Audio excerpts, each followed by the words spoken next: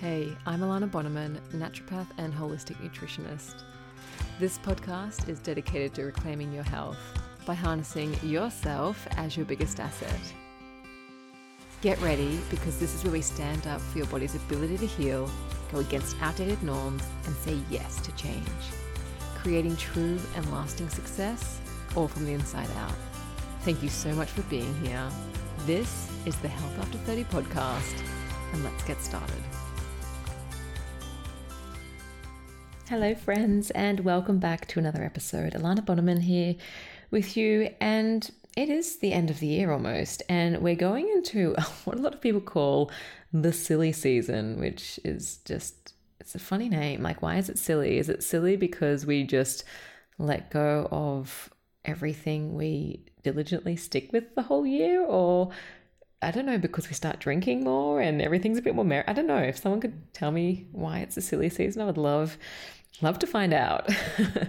But in today's episode, I want to talk about how to get through the season and basically enjoy cake and still feel great, because I feel like, going home, hanging out with family, being able to eat foods is a real challenge for a lot of people.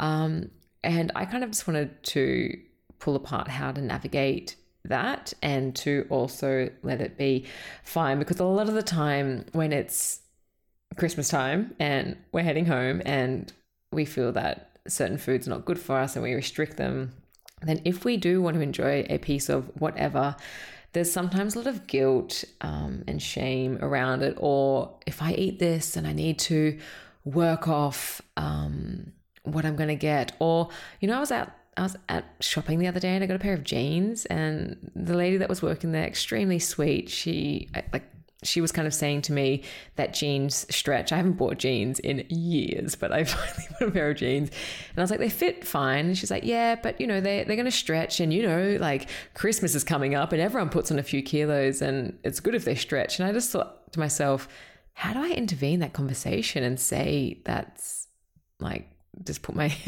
thoughts in there.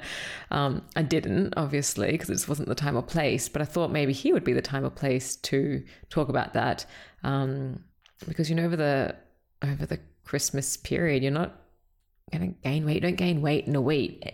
And if you do, then it comes down perhaps to the water weight that you're gaining from the certain foods that you're eating. But that aside, it should have nothing to do with what you choose to eat.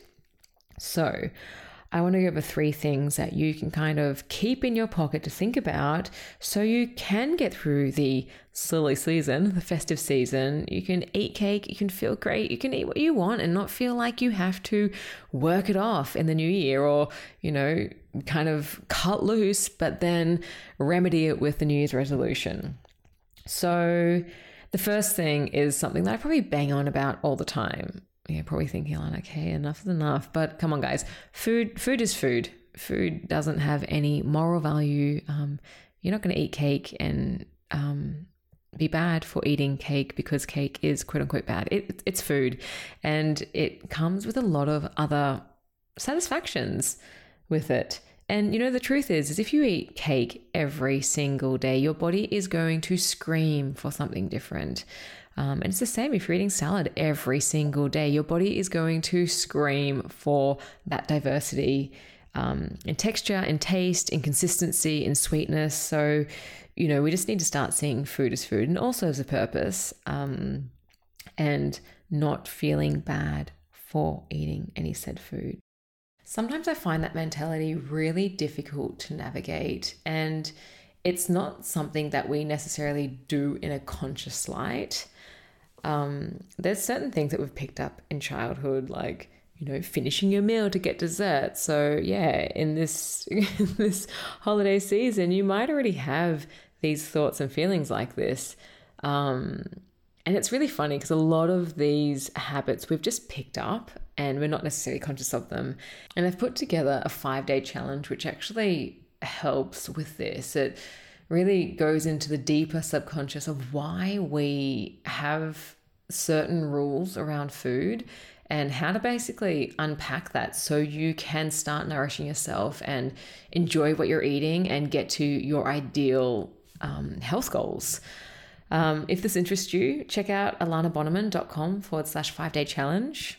I've got, all the information there. Or you can also just check out the links in the show notes, because I find it really useful for people who kind of have the right intention. They know what they need to do, but there's certain things that just hold them back from making these things stick.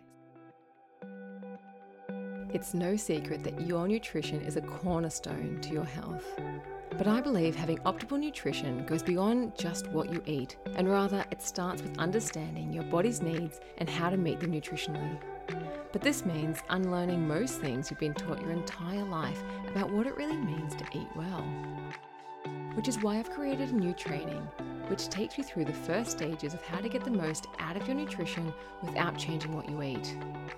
I want to show you how to think, act and behave confident in your nutritional choices so you can step into the vision you have for your health and life. And the best thing about this is it's yours absolutely free. Head over to alanabonneman.com/holistic-hacks and you can get started right now.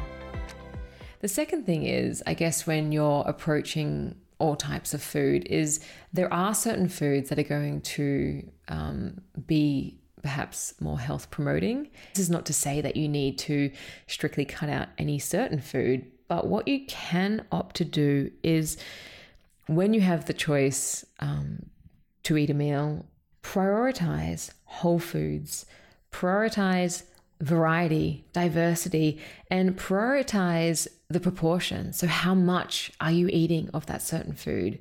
Cake can definitely be in that group of what you are eating, but just think about the whole foods, the variety, and the proportion when you are also enjoying your cake. And when I say cake, this is also synonymous for, everything else that comes with the festive season. So maybe that's cookies or the candied almonds or even alcohol, So just think about what it is you like to enjoy and not feeling bad for enjoying it, but just like having it and enjoying it. And the third thing I want to talk about, and I guess this is where I'm specifically talking about sweet foods. So cake or candied almonds or waffles or cookies, is the effect that it has on our blood sugar levels. So when we eat a food which is naturally sweet, and let's say sweetened also with artificial sugar. So the difference between when we have, say, a piece of fruit which is sweet, that fruit, an apple, let's say, contains fiber, and that fiber helps us stabilize our blood sugar levels. So the sugar doesn't have that natural spike as it would if we have eaten a piece of cake with that pure sugar that spikes our blood sugar levels. And we know that when our blood sugar levels have that elevation, that sharp elevation, not only is it a quick boost of energy where you will kind of drop after that and have a hypoglycemic effect, but it's also related with inflammation as well. So if we're going to have something sweet and you are thinking about this, what is the best time to have it for you to feel good? Have it after a meal. So when we've eaten a meal, our blood sugar levels are already elevated. Usually in a meal, we've had, some fats in there, some protein, there's probably a carbohydrate in there too. So our blood sugar levels are already high, and starting to, our bodies will start to digest, our digestive system will kick into gear. And for our blood sugar levels, having a sweet something after that will prevent our blood sugar levels from just having that sharp spike if we've just eaten a cookie, for example, with nothing else, because that will cause that short, sharp blood sugar level spike just to drop again. And in our body, we want to keep them as consistent as possible. This is going to help our productivity. It's going to help our focus. It's also going to help the feelings of anxiety as well as feeling fuller for longer and not having that drop straight after having that spike. So in short, what we want to think of is, food is food. No moral to the food. When we are eating food, opt for whole food, opt for variety, opt for proportion in what we are eating. And when we are going to eat something sweet, eat it after a meal. or, with a meal. And this way, we're going to be able to eat cake and still feel great, and without having to have the feelings of guilt or shame because we're doing something bad. I hope you enjoy the holiday period and you're able to relax and also find some time to appreciate the small things in life, just because there's so much pain in the world. And I think sometimes we forget to enjoy what we have on our day to day, and especially when we can come together and have a warm meal with family. Wishing you a very wonderful end to 2023 and looking forward to continuing our health journey into 2024. Thanks so much for being here. You could have been listening to anything, but you're here interested in reclaiming your health. I hope you found the episode useful and constructive. If you enjoyed it and would like to show support for the show, please leave a review, as this makes my content more discoverable for other people to enjoy and learn from. Please also consider subscribing to the show on Spotify or Apple Podcasts or wherever you enjoy listening. Finally, the best way to show support for the show is by sharing it with someone who you think might benefit from it. Thanks for listening, be well, and I'll catch you next time.